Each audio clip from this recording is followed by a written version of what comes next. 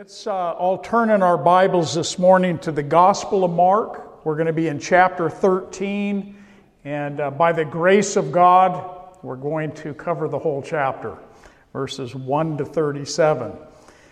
It's always a challenge for me to complete a chapter, but we're going to, in faith, believe we'll get through it this morning. Father, I thank you for drawing us here to this place. I thank you for the words that we're going to read this morning. Lord, such hope, Lord, that we have as believers. Lord, the soon return of Jesus Christ. And Lord, with anticipation, we are waiting and we are looking and we are watching. And Lord, we just pray, Lord, that you would speak your truth into our hearts, that you would stir the coals of our hearts this morning, Lord, with just that thought of someday being face to face with you. And we thank you for it. In Jesus' name we pray. Amen.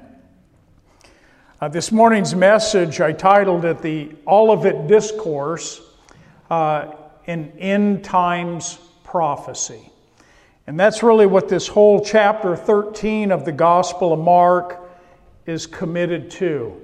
It's actually, for Jesus, this was the longest teaching that Jesus gave on prophecy.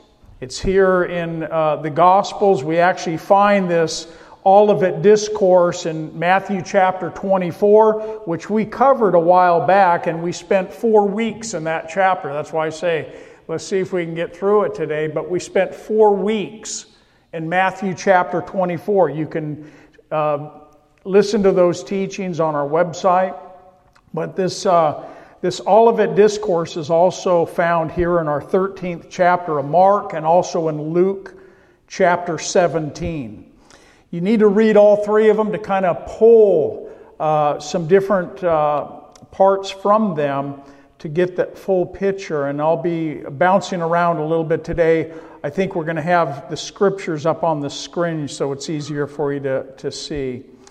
This Olivet Discourse that it's called is because it was the teaching that Jesus gave on this mount that was right off the east side of the Temple Mount. It actually, when you're on the Mount of Olives, it just has this eye shot, this view of the Temple Mount.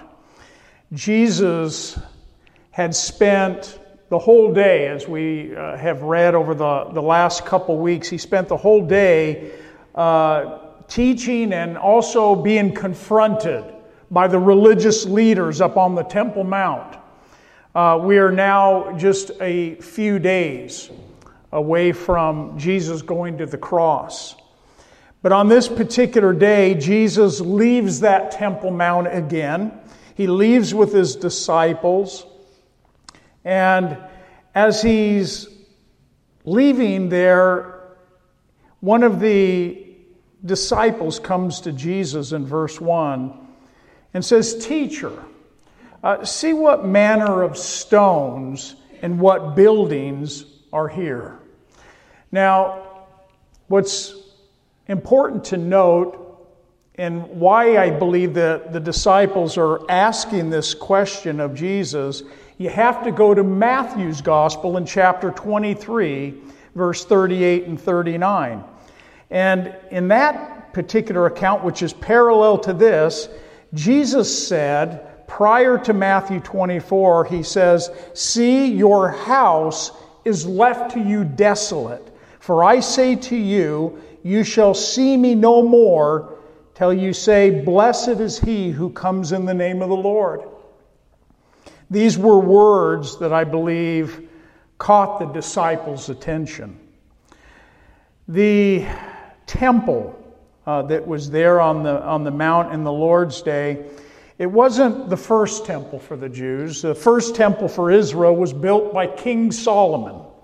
And King Solomon's temple was destroyed by the Babylonians when they took Judah into captivity in 586 BC.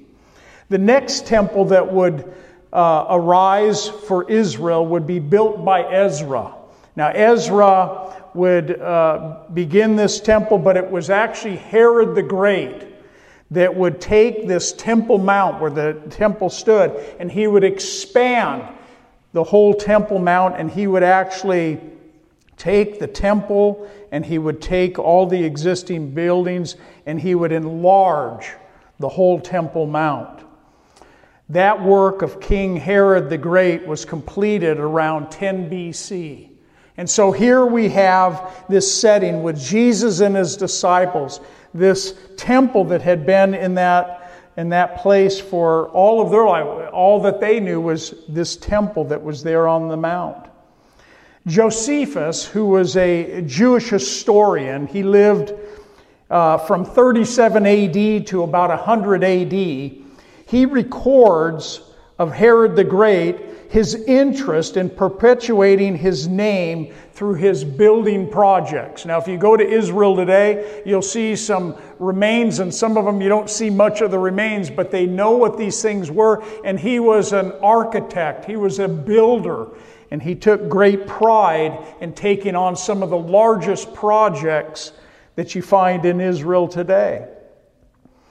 He said of Herod the Great, he said through these building projects that his construction programs, which were extensive and they were paid for by heavy taxes that were put upon the people, but that his masterpiece of building was the Temple of Jerusalem.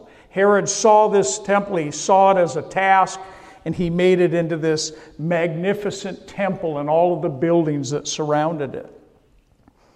The parallel to our gospel here in Luke 21:5, it says this, that some spoke of the temple, how it was adorned with beautiful stones and donations. We've heard, or I've shared on numerous occasions, that the pride of Israel was their law. And it was also the land that God had given to them. It was also the temple that God had given to Israel. This was the pride of Israel. And so I set this stage for you to understand that when Jesus left the Temple Mount on that day, as he made that statement about this temple becoming desolate, that alarmed the disciples. They were actually confused by his words. We read on now in chapter 13, verse 1. Then as Jesus went out of the temple, he was heading back with his disciples, probably back to Bethany, where he was going to spend another night. And one of his disciples said to him, "Teacher, see what manner of stones and what buildings are here." Now, what he means by see what manner of stones is that some of these stones that made up the temple and the buildings that were there up on the Temple Mount, some of these stones were 50 tons or more. They were hewed out of solid rock, these massive stones. And here the disciple, or this disciple, is saying to Jesus, "Teacher, see what manner of stones that are here that make up this building." Jesus then turns around and answers him and says to him, "Do you see these great buildings? Not one stone shall be left upon another that shall not be thrown down." Those words would have made their jaws drop. They would have heard that statement by the Lord that not one of these stones, these massive stones that made up this Temple Mount, will be left upon another that will not be thrown down. I think for the moment, though, they were afraid to ask. How is that going to happen? Who's going to do this? And how is that going to come to pass? Jesus, now we're told in verse 3, as Jesus sat on the Mount of Olives opposite the temple. When they came out of that east gate, they would walk down a pathway that would take them down into the Kidron Valley, and then they would come up the other side, and they would be on the Mount of Olives. It was the place where the Garden of Gethsemane was, where Jesus went often to pray at. And here they are now heading that way. They're going to go over the top of the Mount of Olives back to Bethany, where they're going to spend the night. But as they go, we're told that as they sat on the Mount of Olives, probably facing the Temple Mount, Peter, James, and John, and Andrew, they came to Jesus privately to ask him this question. They wanted to know, because I think still they're reeling from the words that Jesus had just said. And they said, "Tell us, when will these things be? And what will be the sign when all of these things will be fulfilled?" They asked him two questions. In Mark's gospel here, Jesus is really only going to deal with the second question that's recorded in Mark's gospel. The first was, though, tell us, when will these things be? In other words, when are these things going to happen? I mean, they could not even wrap their head around how this could come to pass. This temple had been standing for 586 years. It was part of Israel's history. It was part of everything that every Jew knew. It was the pride of Israel that was sitting there on that Temple Mount. And Jesus here is telling them a prophecy. He's telling them in advance that this temple was going to be torn down stone by stone. Telling something in advance, by the way, is prophecy. And that's prophecy. You tell somebody what's going to happen before it happens. Jesus is telling his disciples that this temple was going to be torn down. But notice that Jesus, he doesn't give them any details. He doesn't tell them how it's going to be torn down, who's going to tear it down. He just simply says that it's going to be taken down stone by stone. The only way that we know this happened is that history tells us that it did. Actually, in 70 AD, the Roman Emperor and military commander Titus, he came into that city with his armies, and he came there to lay siege of the city. According to Josephus again, when he came into that city, he came in there to kill every living Jew that was there. And according to Josephus, that was over 1 million Jews that lost their lives to Titus and his armies. They also took and began to tear down the temple and the walls and to take them apart stone by stone. This first question that they had for Jesus, tell us when these things will be, tell us when these things will be fulfilled, was important to know. But Jesus knew when that was going to take place. He knew that this temple was going to be destroyed. It wasn't going to really answer the question in their minds, though. Because you see, the Jews saw that these two questions had to do with really one question. And it really had to do with, when is our Messiah going to come? When is he going to set up his kingdom here on earth? When is he going to deliver us from the oppression of the Romans? That's really what the disciples were wanting to know from the Lord. We know that in 70 AD, that temple was dismantled. But we also know that there's coming a third temple that's going to be built. It's going to be during the tribulation period, that 7-year period of time that has yet to be fulfilled.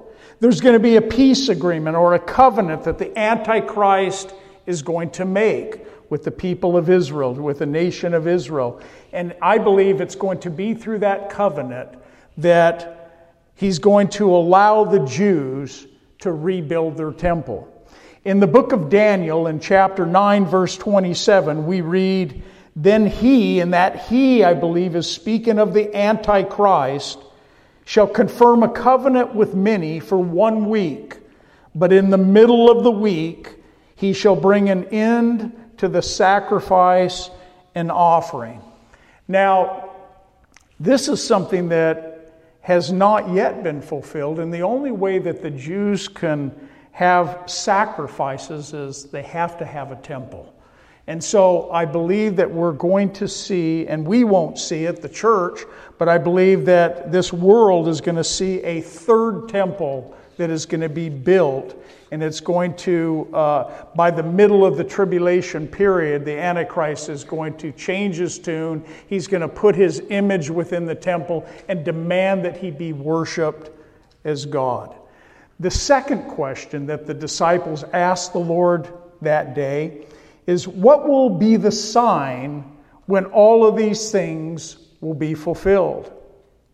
The disciples that day or that moment may have been thinking about the prophecy of Zechariah chapter 14 and verse 4, and it was a prophecy concerning the coming Messiah. Now, the disciples weren't dumb to the prophets and what they had spoken of concerning the prophets, and they may have been thinking of this. We read in Zechariah 14:4, and in that day his feet will stand on the Mount of Olives, which faces Jerusalem on the east. And the Mount of Olives shall be split in two from east to west, making a very large valley. Half of the mountain shall move toward the north, and half of it towards the south. In their minds, they were looking for their Messiah to come. When the Messiah comes, it was going to be a dramatic event when he came into Jerusalem. And they may have been thinking that Jesus was speaking of this coming day that he would come as Messiah. Now, what's interesting, though, for the Jews or for these disciples is that this prophecy that we're reading of here in Zechariah is not really going to be fulfilled until the end of the tribulation period. This is a prophecy that will be fulfilled right at the end of the tribulation. If you want to read ahead in those chapters, you could read Zechariah chapter 14 all the way through chapter 12 all the way through chapter 14 that speaks specifically of this coming day. The disciples were thinking, when is this going to take place? When is the Messiah going to deliver us from our oppressors? That was always the question in the disciples' minds. But the primary question that Jesus deals with here in Mark's gospel will be, what will be the sign when all of these things are fulfilled? I believe that Matthew 24 and Mark 13 and Luke 17, they all speak specifically of a period of time that we call the tribulation period. The tribulation period is going to be a 7-year period of time, and I believe a literal 7-year period of time. We read about that in Daniel chapter 9, verses 24 to 27. It's called the 70 weeks of Daniel. But as you read that prophecy in Daniel 9, we can see that 69 of those weeks have already been fulfilled. There is still 1 week that has not yet been fulfilled that is still future. It's called the 70th week of Daniel, or we call it the tribulation period. And so the timeline of events, if you didn't know this, but I'll remind you if you do, the timeline of events are going to be, first you have the church age. We're living in the church age now. This has been going on for drawing close to 2,000 years. The church age began on the day of Pentecost there in Jerusalem after Jesus had risen from the dead. Almost 40 years later, that temple that Jesus said to his disciples was going to be torn down stone by stone in 70 A.D., it happened, just as Jesus had prophesied. The next event, with no other prophecies that need to be fulfilled, I believe is going to be the rapture of the church. We are in a waiting place right now, church. There is no prophecies that we're looking in our Bible or no scripture that says this has to happen before Jesus Christ can take the church to be with Him. I believe that it's going to happen in a moment that you think not. There's going to be a taking away of the church. It's the rapture of the church. You see, most people don't struggle with the rapture because we got to get into heaven some way. Those that are alive and remain, they have to get into heaven some way, and it's going to happen by translation. God's going to we're going to have new bodies, whether you're dead or whether you're alive. We're going to be in the presence of the Lord at the rapture of the church. This still is, amen. The other main event that we need to keep our eyes upon, if you study or look at Bible prophecy at all, I would suggest that you keep your eyes on Ezekiel 38 and 39. As we are living in days right now and you watch the nations around us that are listed in those chapters, those nations are lining up as we speak. You're gonna be able to, some Bible prophecy teachers believe that the event of the rapture will happen prior to Ezekiel 39 or shortly after. I think that it's very possible or probable that the church will be taken away before Russia and all of the armies with Russia come down upon Israel. That, again, is in this first period called the church age. Following the church age, we have the tribulation period, this 7-year period of time that's going to start with a covenant that the Antichrist is going to make with the nation of Israel. It's going to be, if you want to say, the starting mark, the starting point for the 7-year tribulation period. There's nothing that says in Scripture that the church is going to be raptured, that the tribulation is going to begin immediately. In other words, the moment that the church is raptured. There could be a period of time. There's going to be a peace agreement, the covenant that's going to be made, and that is going to be the starting point for the 70th week of Daniel. After 3.5 years of that tribulation period, there's going to come a point in which the Antichrist with the false prophet are going to come in and demand, he's going to set up his image in the middle of the tribulation period and demand that he be worshipped as God. 3.5 years after that is the second coming of Jesus Christ. Why do I say all this? Because it's important when you read this account here in Mark's Gospel or in Matthew 24, it's important that you know that what Jesus is dealing with here is not the rapture of the church. There's other scriptures that deal with the rapture. What we're reading about here in Mark's Gospel chapter 13 has to do with the second coming of Jesus Christ. Following the tribulation period, there's going to be also a 1,000-year millennial reign of Christ, which I take as a literal reign of Christ. And we too are going to reign with Christ for 1,000 years here on earth. The first thing that Jesus does in answering their question was that he warns them about a coming deception. Look at your Bibles at verse 5. And Jesus answered them. This is the first thing that he said in answer to those questions. He answered them and began to say, "Take heed that no one deceives you. For many will come in my name, saying, 'I am he,' and will deceive many." I shared that the tribulation period begins really with the Antichrist making this covenant, but it's going to be at that point that the Antichrist is going to be revealed to this world. He's going to be a man that is going to come on the scene, that is going to be possessed by Satan, that he is going to have the plan, he's going to have and he's going to come on the scene, and many of the Jews are going to buy into the lie. Many of the Jews are going to look and this is the one we've been waiting for.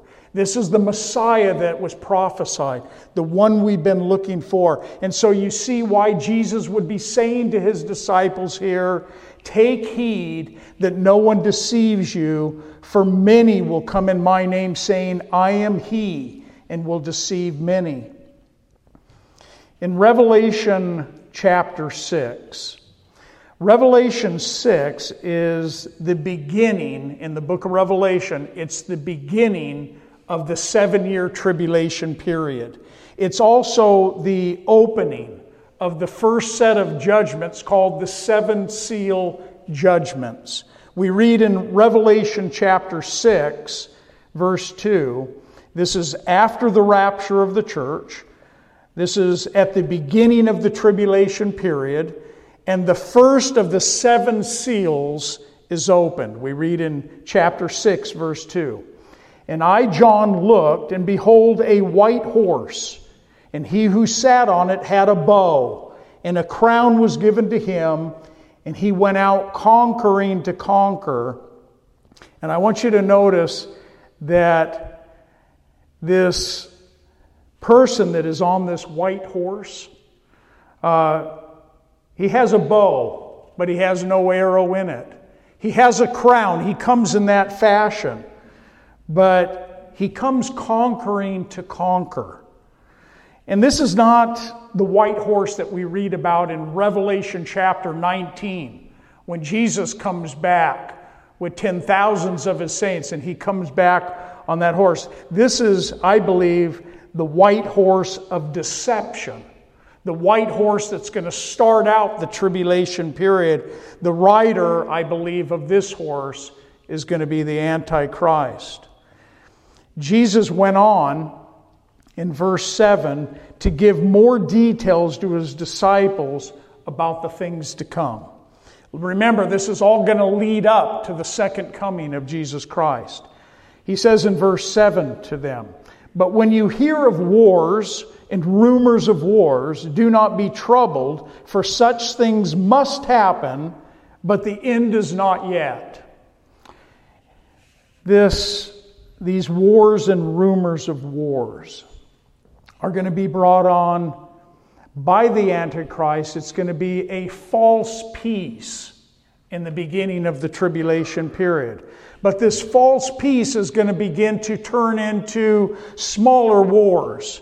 And these smaller wars are going to then begin to multiply into wars that are going to become more global during the tribulation period. When the second seal is opened in Revelation chapter 6, verse 3, we see that there's going to be, by this seal, there's going to be conflict on the earth. It says, when he opened the second seal, I heard the second living creature saying, come and see. And we see another horse that's fiery red going out. And it was granted to the one who sat on it to take peace from the earth, and that people should kill one another, and there was given to him a great sword. And so we see here in this second seal, we see war, we see conflict, and we see death that is happening. This is progressing as we move through the tribulation period. Then Jesus says to them in verse 7, do not be troubled, for such things must happen, but the end is not yet. And the end, he's speaking of the end of the tribulation period.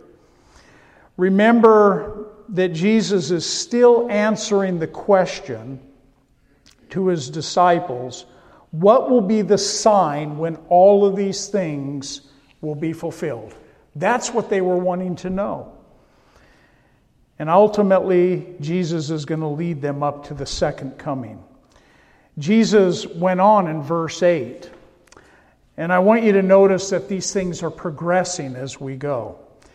Verse 8, for nation will rise against nation, and kingdom against kingdom. And there will be earthquakes in various places. There will be famines and troubles. These, Jesus says, are the beginning of sorrows. In other words, These are just the start of the birth pains.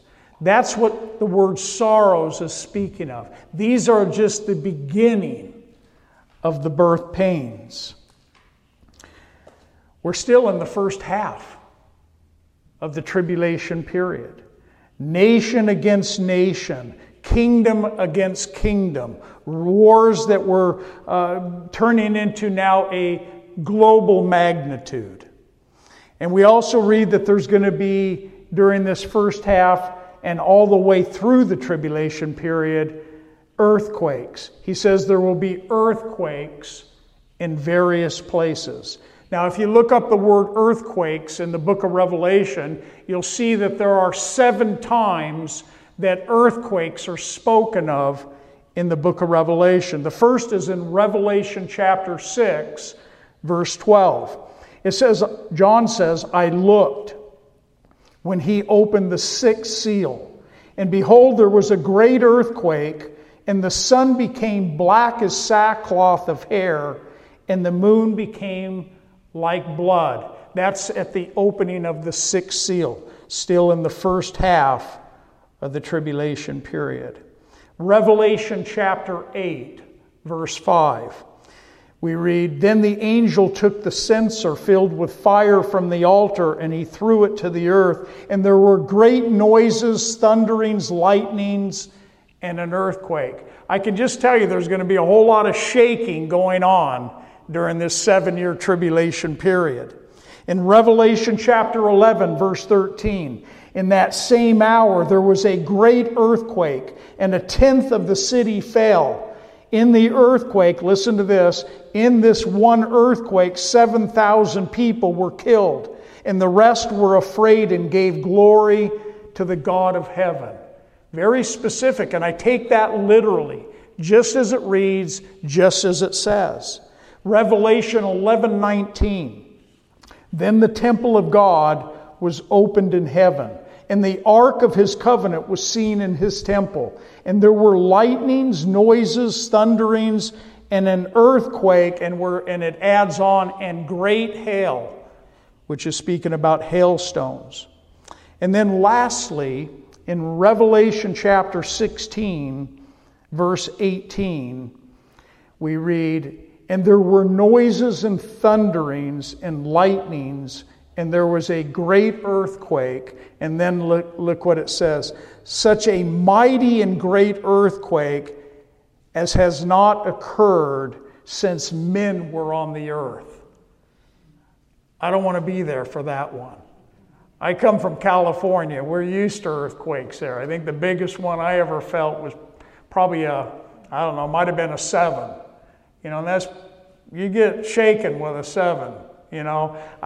This is going to be where it's going to be unimaginable. I don't know what a 10 looks like, but it's going to be of a magnitude that is going to shake the very core of this earth. Revelation chapter 6 also speaks, let me see here.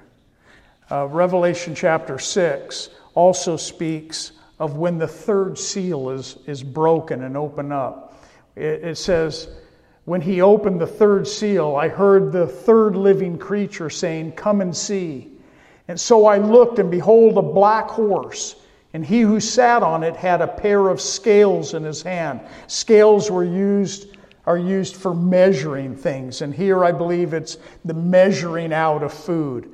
And I heard a voice in the midst of the 4 living creatures saying, A quart of wheat for a denarius, and 3 quarts of barley for a denarius, and do not harm the oil and the wine.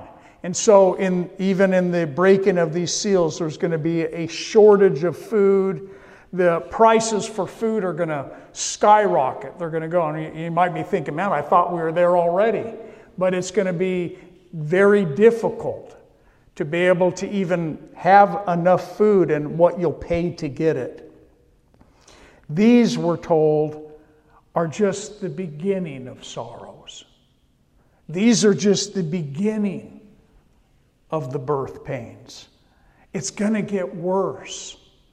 In Revelation chapter 6, verse 7 through 8, when he had opened up the fourth seal, I heard the voice of the four living creatures saying, "Come and see." So I looked, and behold, a pale horse, and the name on him who sat on it was Death, and Hades followed with him.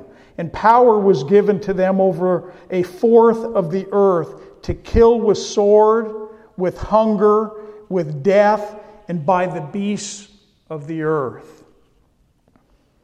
By this fourth seal, this horseman, this pale horse that comes on the scene in the first part of the tribulation period,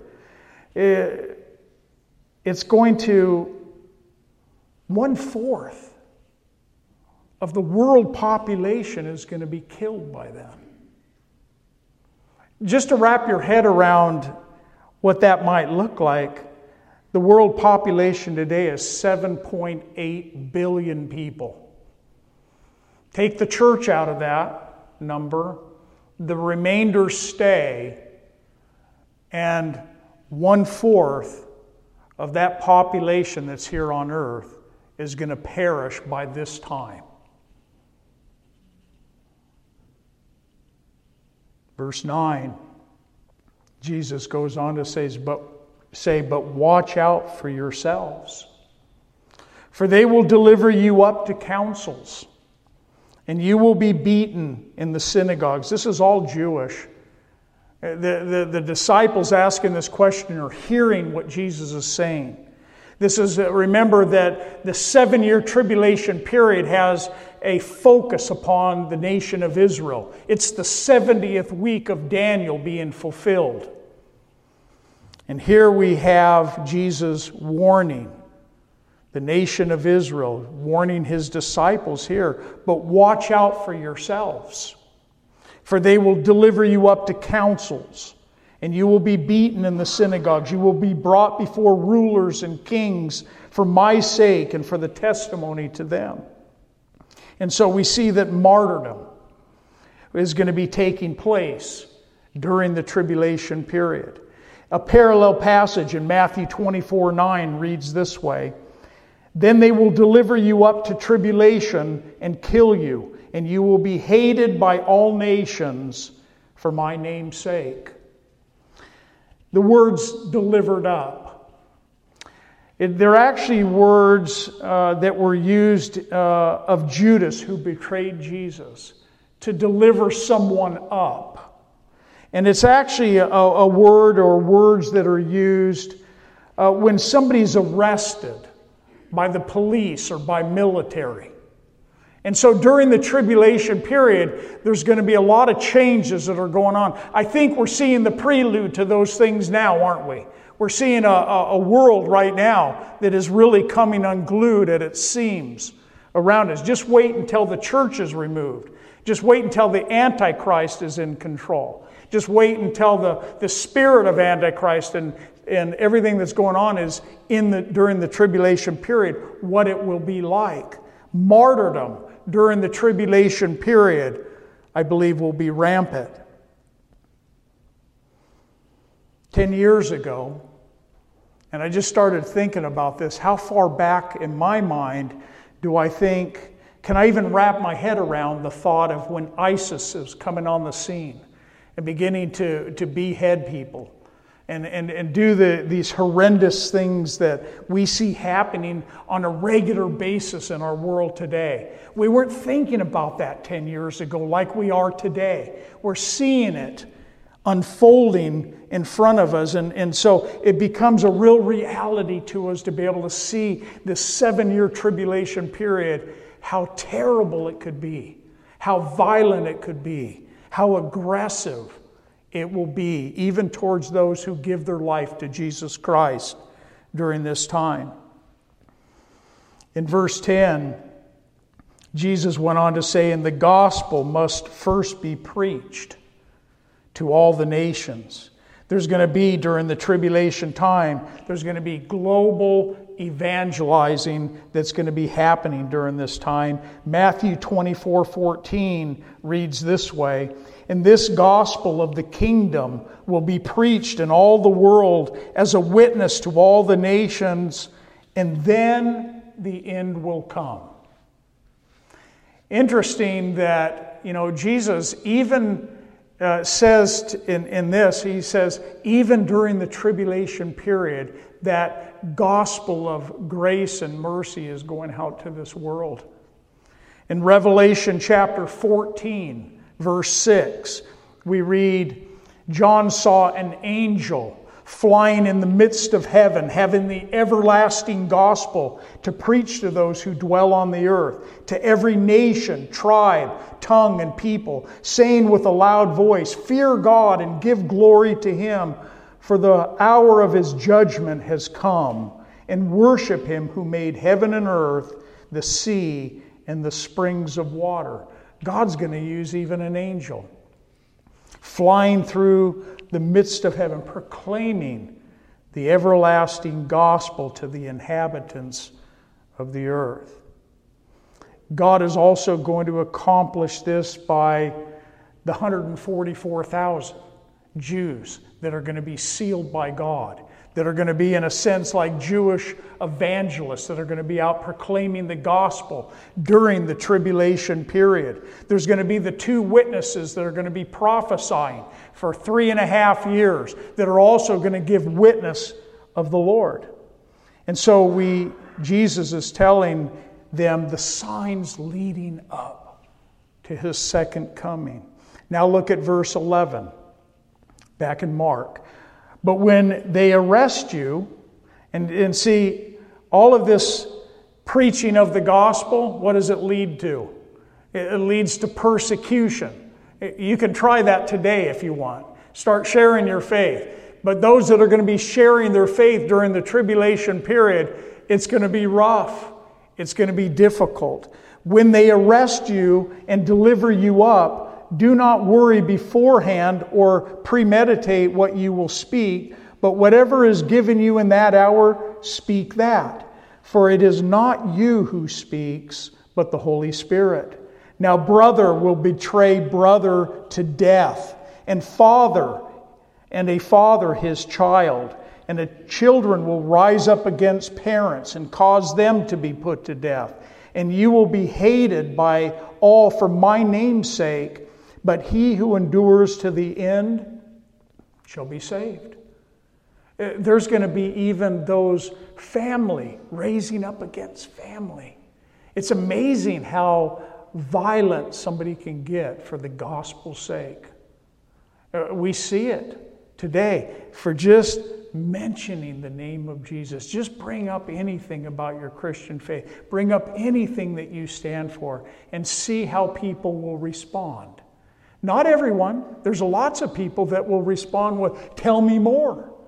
But there are many that will not respond that way, and I can't even imagine what it will be like during the tribulation period. Now we come to the second half. That was just the first half of the tribulation. Now the second half of the tribulation period. The last 3.5 years. That starts, as I've already said, with the desolation of abomination. When the Antichrist sets up his image in the middle of the tribulation period, that is going to be the marker that starts the second half of the tribulation period. We read in Daniel 9:27, "Then he will confirm a covenant with many for 1 week. But in the middle of the week, he shall bring an end to the sacrifice and offering, and on the wing of abomination shall be one who makes desolate, even until the consummation which is determined is poured out on the desolation." And so Daniel prophesies of this event that will happen in the middle of the tribulation period. Also in Daniel chapter 11, verse 31, we read of the same thing. "And forces shall be mustered by him, and they shall defile the sanctuary fortress. Then they shall take away the daily sacrifices and place there the abomination of desolation." Also prophesied in Daniel 11. Paul spoke of this in 2 Thessalonians chapter 2, verse 3. He wrote, "Let no one deceive you." Paul is saying this to the church at Thessalonica. Don't let anyone deceive you by any means. What does he mean by it? He's talking about deception here, isn't he?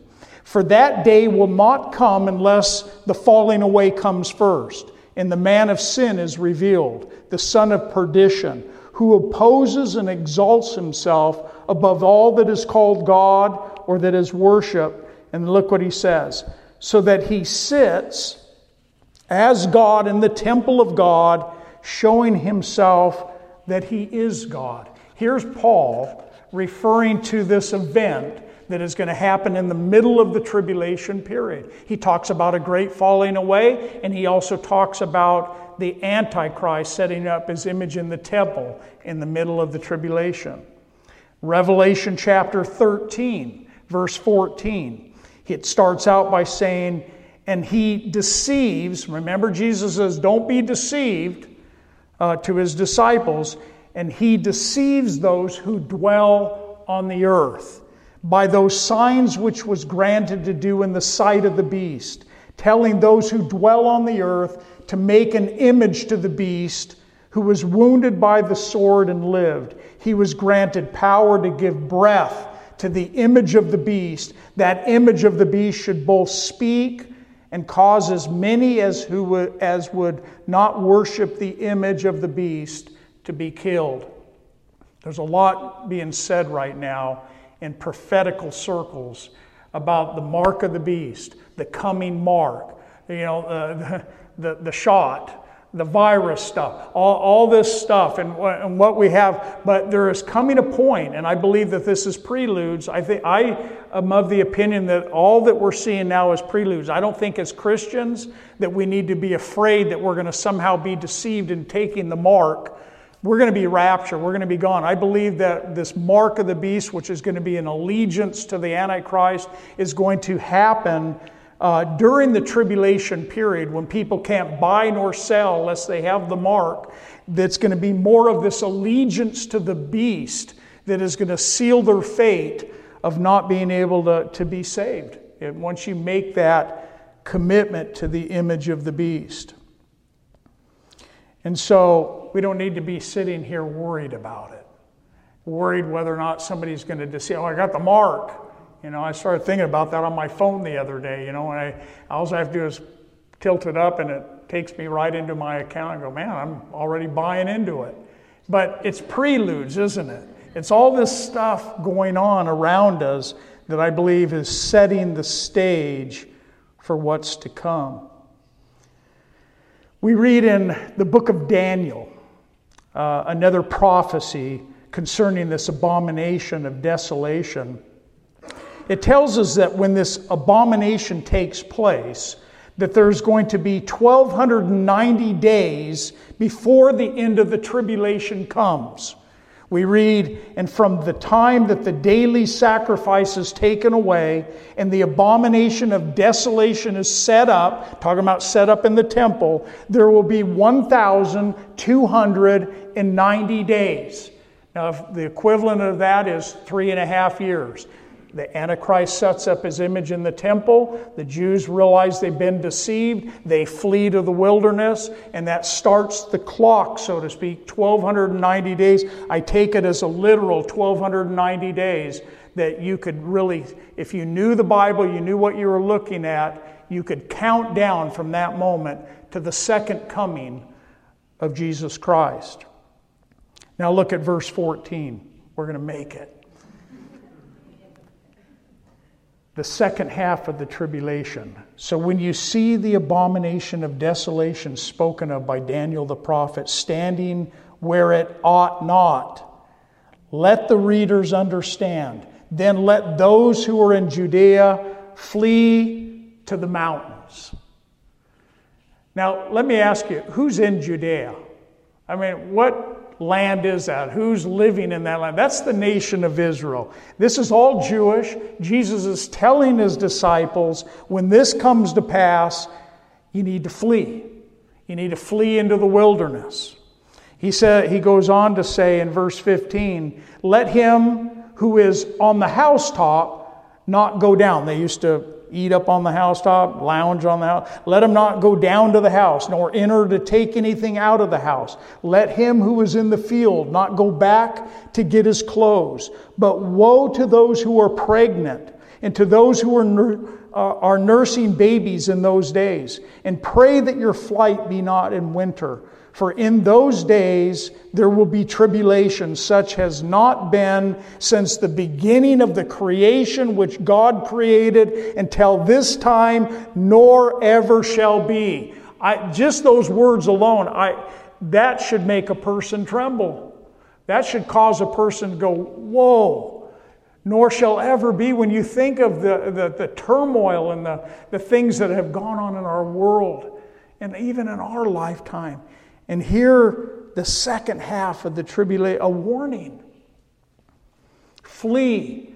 Don't go back. The Antichrist and his armies are going to be seeking to annihilate you once again. You need to flee to the mountains. Flee to the deserts. I believe that they're going to end up in Petra, that city of Petra, where God is going to supernaturally preserve, have his hand upon a remnant of Israel during this second half of the tribulation period. By the way, the trumpet judgments are going to begin and the bowl judgments are going to happen during this second half of the tribulation period. It's going to be horrendous. Jesus then tells them that in those days it's going to be so bad, the conditions are going to be so bad that he needed to shorten the time. Because if he didn't shorten the time, there wouldn't be one human being that would survive. He says in verse 20, unless the Lord had shortened those days, no flesh would be saved. But for the elect's sake, whom he chose, he shortened the days. God's mercy. God's mercy towards mankind. That he would actually, in his plan of redemption for mankind, but also his judgments upon a Christ-rejecting world, he shortened the time. He shortened the days so that there would be a remnant of his people that would be saved, so that there would be many. And there are going to be many during the tribulation period that are going to come to a saving knowledge of Jesus Christ. Praise the Lord. John saw that vision. He says, who are these and where did they come from? He saw this multitude of people that were in heaven. And it was said to him by the angel, these are they that have come out of the great tribulation and have washed their robes. There are going to be many that are going to get saved during the tribulation period. Not a bad idea to warn your relatives and warn your... If you find yourself in the tribulation period, if you find all of a sudden a bunch of Christians gone from this earth, start reading the book of Revelation. Start reading your Bible. Start preparing yourself for what's ahead. Verse 21. Then if anyone says to you, look, here is the Christ. Remember, he's speaking to the Jews here. He's speaking really to the nation of Israel in this context here. Then if anyone says to you, look, here is the Christ. Or look, he is there. Do not believe it. And I believe this is going to be even when they flee out to Petra, when they flee out into the wilderness where God is going to protect, there's still going to be the Antichrist. There's going to be the false prophet that is these Antichrists that are going to want to deceive. And so, again, in verse 21, Jesus is warning here about deception. There's going to be great deception during the tribulation period. It's interesting that if you go to Israel today and you ask a Jew, how will you know when Messiah has come? Many Jews today that are practicing Jews will say, we believe when the Messiah comes, he will allow us to rebuild our temple.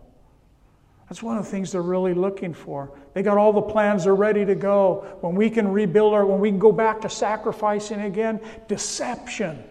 And when that Antichrist comes on the scene and he rolls out on that white horse and he has that plan, that peace plan that doesn't turn into a peace plan, and he eventually sets himself up in that image, in that temple. Deception. The Antichrist and the false prophet together, both of them working together during this time, seeking to deceive God's elect. Who's the elect here? I don't believe the elect is the church. I believe the elect, in context of what we're reading here, is the Jew. In the end, we're told in Revelation chapter 19, verse 20, then the beast was captured, and with him the false prophet, who worked signs in his presence. And then look what it says, by which he deceived those who received the mark of the beast and those who worshipped his image. These two were cast alive into the lake of fire burning with brimstone. You see, they go out to deceive. Jesus started this out by warning his disciples not to be deceived when these things come. Verse 22. For false Christs and false prophets will rise and show signs and wonders to deceive, if possible, even the elect. And they're going to have, and I believe they're going to have these deceptive ways of even tricking God's people. The nation of Israel, the Jews, even the elect. Revelation chapter 13, verse 12. And the false prophet exercises all the authority of the first beast in his presence, and he causes the earth and those who dwell in it to worship the first beast, whose deadly wound was healed. He performs great signs so that even fire comes down from heaven on the earth in the sight of men. And he, what? He deceives those who dwell on the earth by those signs which he was granted to do in the sight of the beast, telling those who dwell on the earth to make an image to the beast who was wounded by the sword and lived. Signs and wonders. Deception that is going to be rampant during this time. Jesus went on to say in verse 23, but take heed.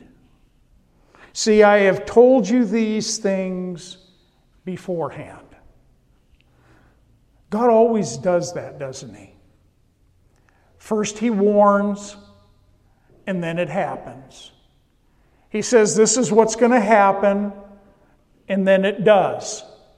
You see, that's our God. What God says He's going to do. When God gives a warning, it will happen that way. When you read your Bibles and you read these things in a literal way and you say, that's what's going to happen. I can't figure it out. I can't but that's what's going to happen. There's so many prophecies that people wrestled with for so long trying to figure out, how's that going to happen? How could all these line up? How could all this happen? And it does. And we've seen it in our own lifetime. Just the nation of Israel coming back into their land. Verse 24. But in those days, after that tribulation, the sun will be darkened, and the moon will not give its light. The stars of heaven will fall, and the powers in the heavens will be shaken.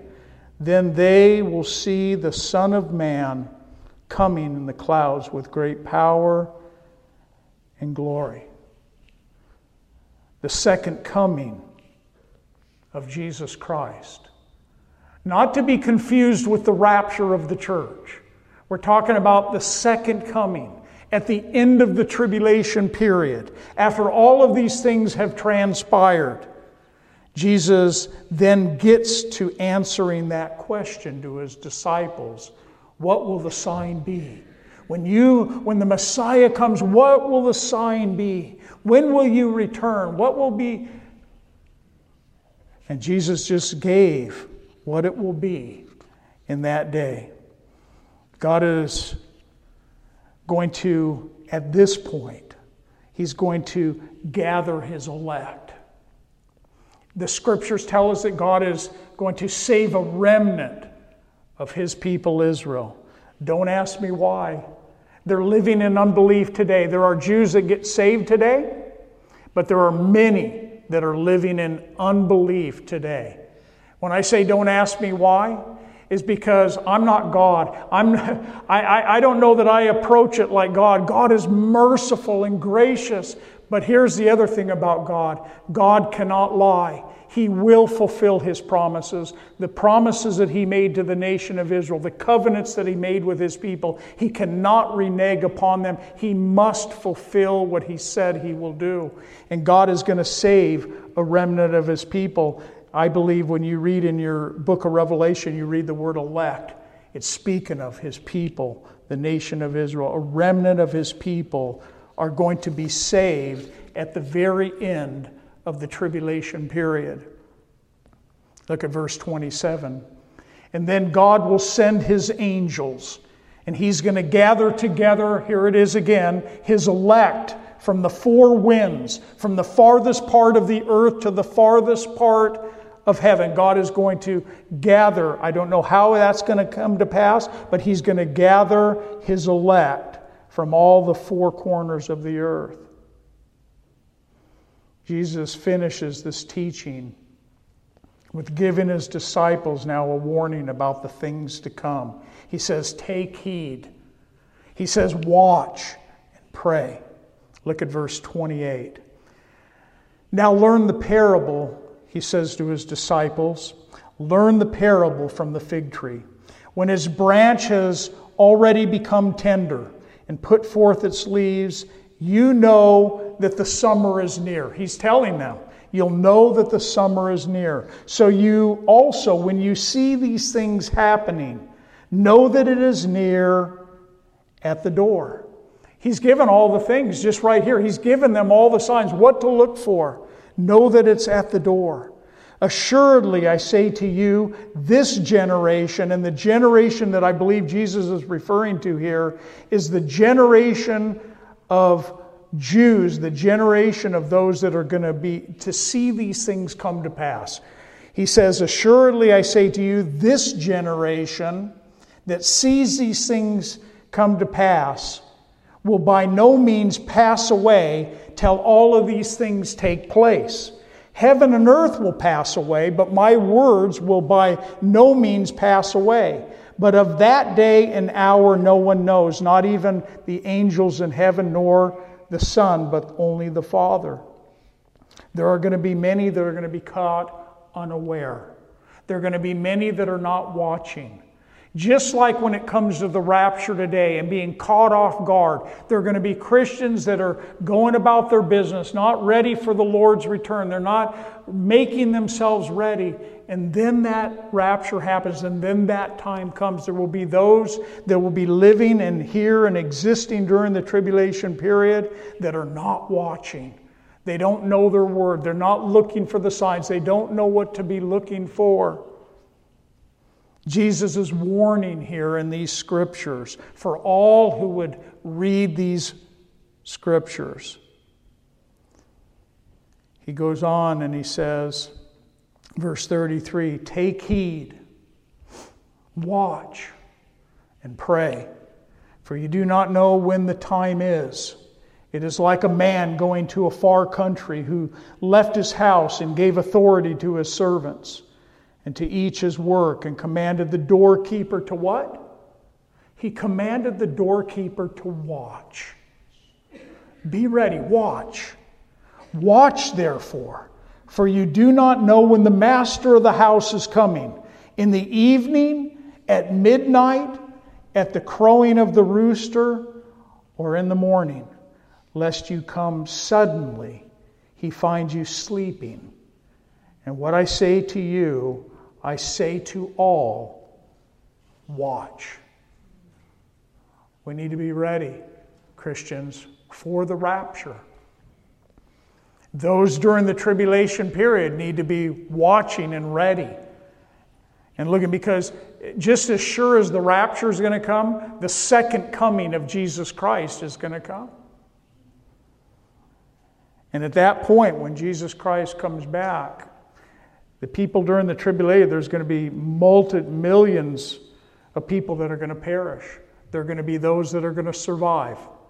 There are going to be people that will survive, that come to a saving knowledge of Jesus Christ, that will survive the tribulation period.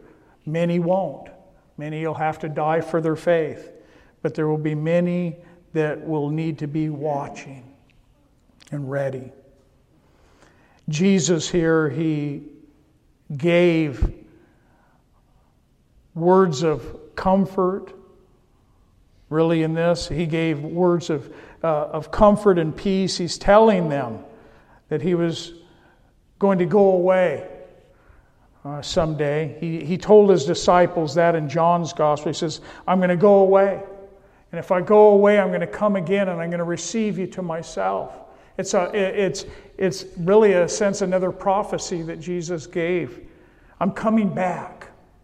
And I hope that every one of us here as Christians, that we are convinced in our heart, by faith, we are convinced in our heart that Lord's coming back.